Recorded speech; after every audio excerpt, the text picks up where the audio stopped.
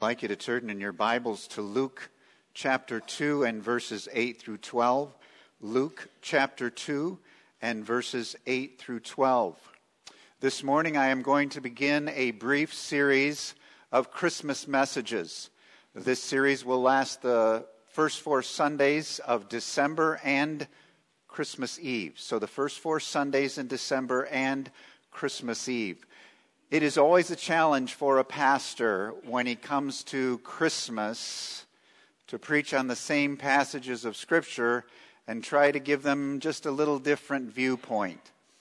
This year, I want us to look at the Christmas story from the vantage point of world mission, from the vantage point of God's great passion to glorify Himself throughout the entire earth. And I have titled this entire series, How the Christmas Story Displays God's Heart for the Nations. And so that's what we're going to be looking at this month. And the first passage, the first of 5 that I've picked out, is Luke chapter 2 and verses 8 through 12. Actually, for communion, we will be focusing on verses 10 and 11, but let me read verses 8 through 12 for you. And in the same region, there were shepherds out in the field keeping watch over their flock by night. And an angel of the Lord appeared to them, and the glory of the Lord shone around them. And they were filled with great fear. And the angel said to them, "Fear not, for behold, I bring you good news of great joy that will be for all the people. For unto you is born this day in the city of David a Savior, who is Christ the Lord. And this will be a sign for you. You will find a baby wrapped in swaddling cloths and lying in a manger." Well, our first point this morning is God's heart for the nations. In all of His revealed word, from Genesis to Revelation, God's purpose has always been to glorify His name through the salvation of people from every tribe and language and people and nation. God's purpose has always been to bring glory to Himself by saving people throughout the entire earth. Earlier this year, one of our elders, John Kresge, worked through the story of the Bible with us in 6 sermons on Sunday nights. And he used a working definition that I want to share with you again this morning. And that definition will be helpful to us as we go through this sermon series. The story of the Bible is God's revelation to mankind concerning His purpose and plan to glorify His name by redeeming people from every people group in the world through His Son, Jesus Christ. And that is a good, succinct way of explaining what God's plan is, what His revealed plan is for all of us to glorify His name by saving people from every people group in the world through the person and work of His Son, Jesus Christ. So, this month, I want to share with you how the Christmas story displays God's heart for the nations. This is what I want you to think about with me. The birth of Jesus Christ is not only crucial to your personal salvation, but has massive implications for the spread of God's glory throughout the universe. Now, I've used some strong statements there. And I don't use them lightly, and I do use them purposely. I want you to know that the birth of Jesus Christ was not just a key part of your salvation, and it was, but it has massive implications for the spread of the glory of God throughout the entire universe. I want you to think about this with me. That night in Bethlehem,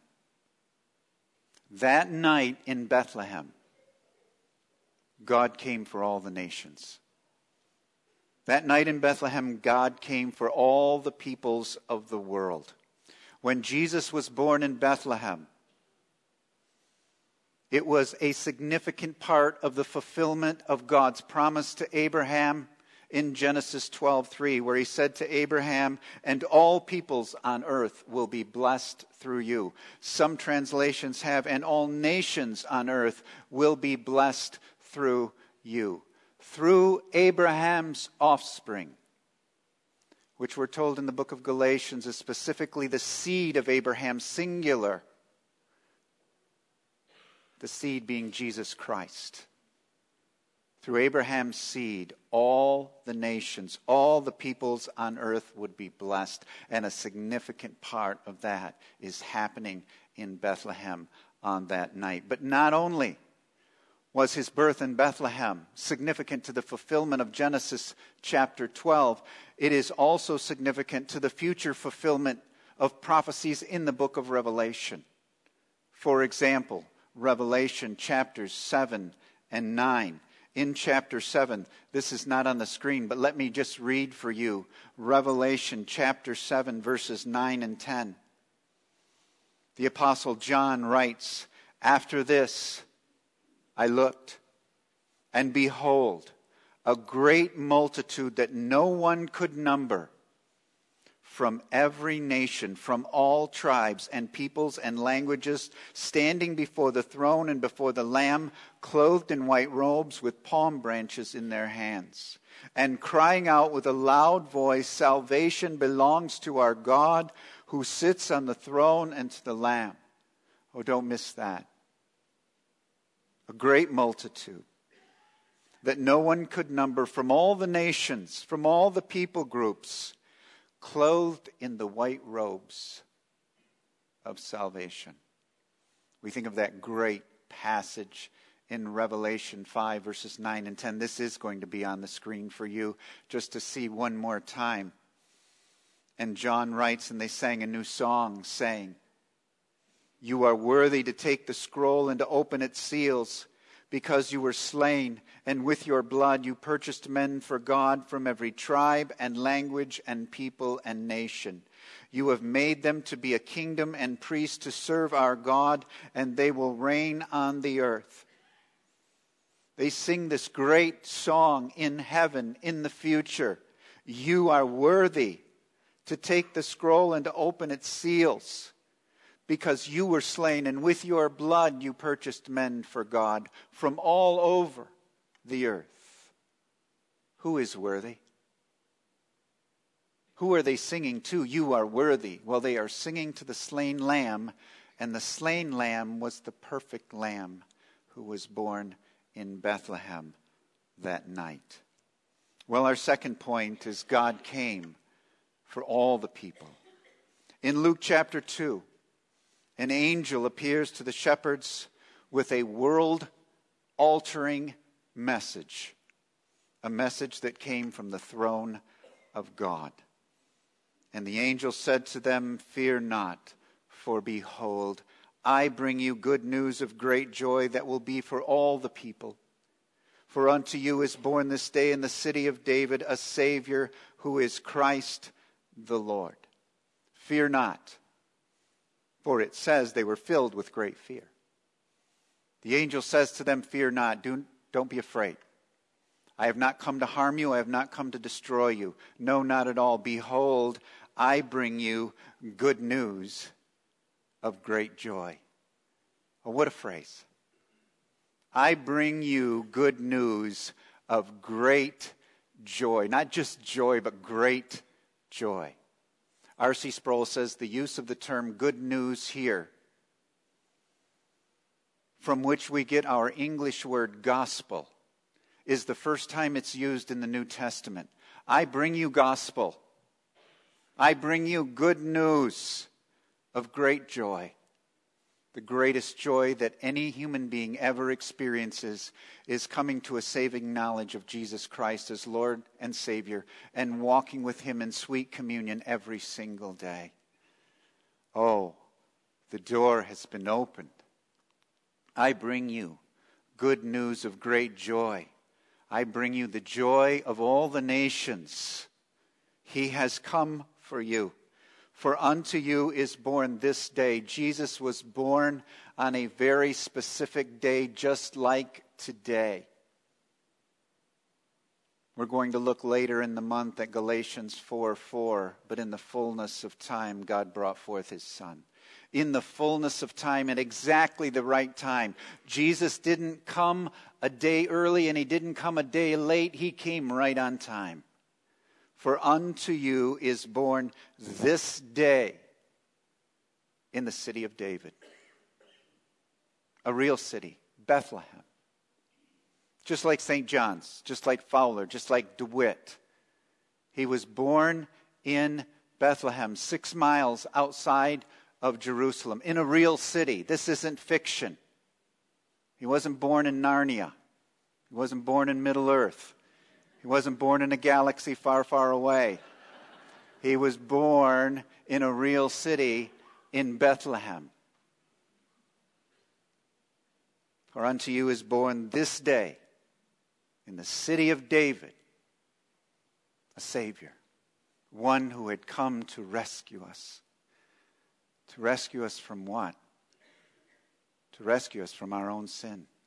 To save us from our sin. And he could because he is Christ. He is Messiah, the Lord. He is Messiah.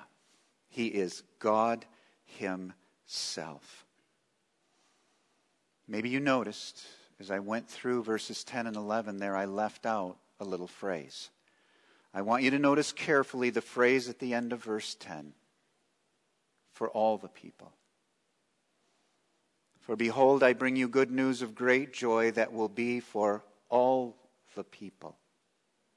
In the Amplified Bible, there is a footnote for the phrase all the people. And it means, the footnote says, for Gentiles as well as Jews. For all people. Don't miss it. That little phrase, for all the people, means that this is for all people. From all people groups. All over the world. Oh, what a thought. And this is what I really want to bring home to us this month. Jesus was born to bring glory to God through the worship of people from every part of the earth.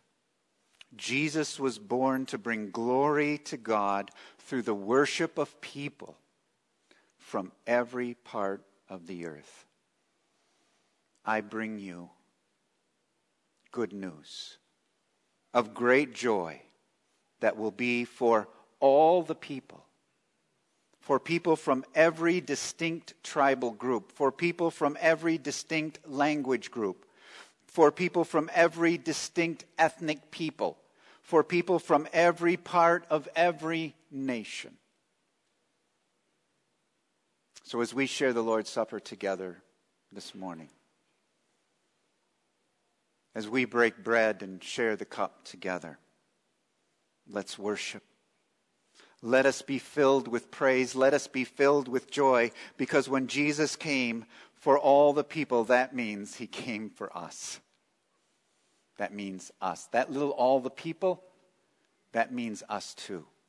So when Jesus was born in Bethlehem for all the people, he came for all the people groups, and that includes us. And may we be so thankful. At this time, we will share the Lord's Supper together.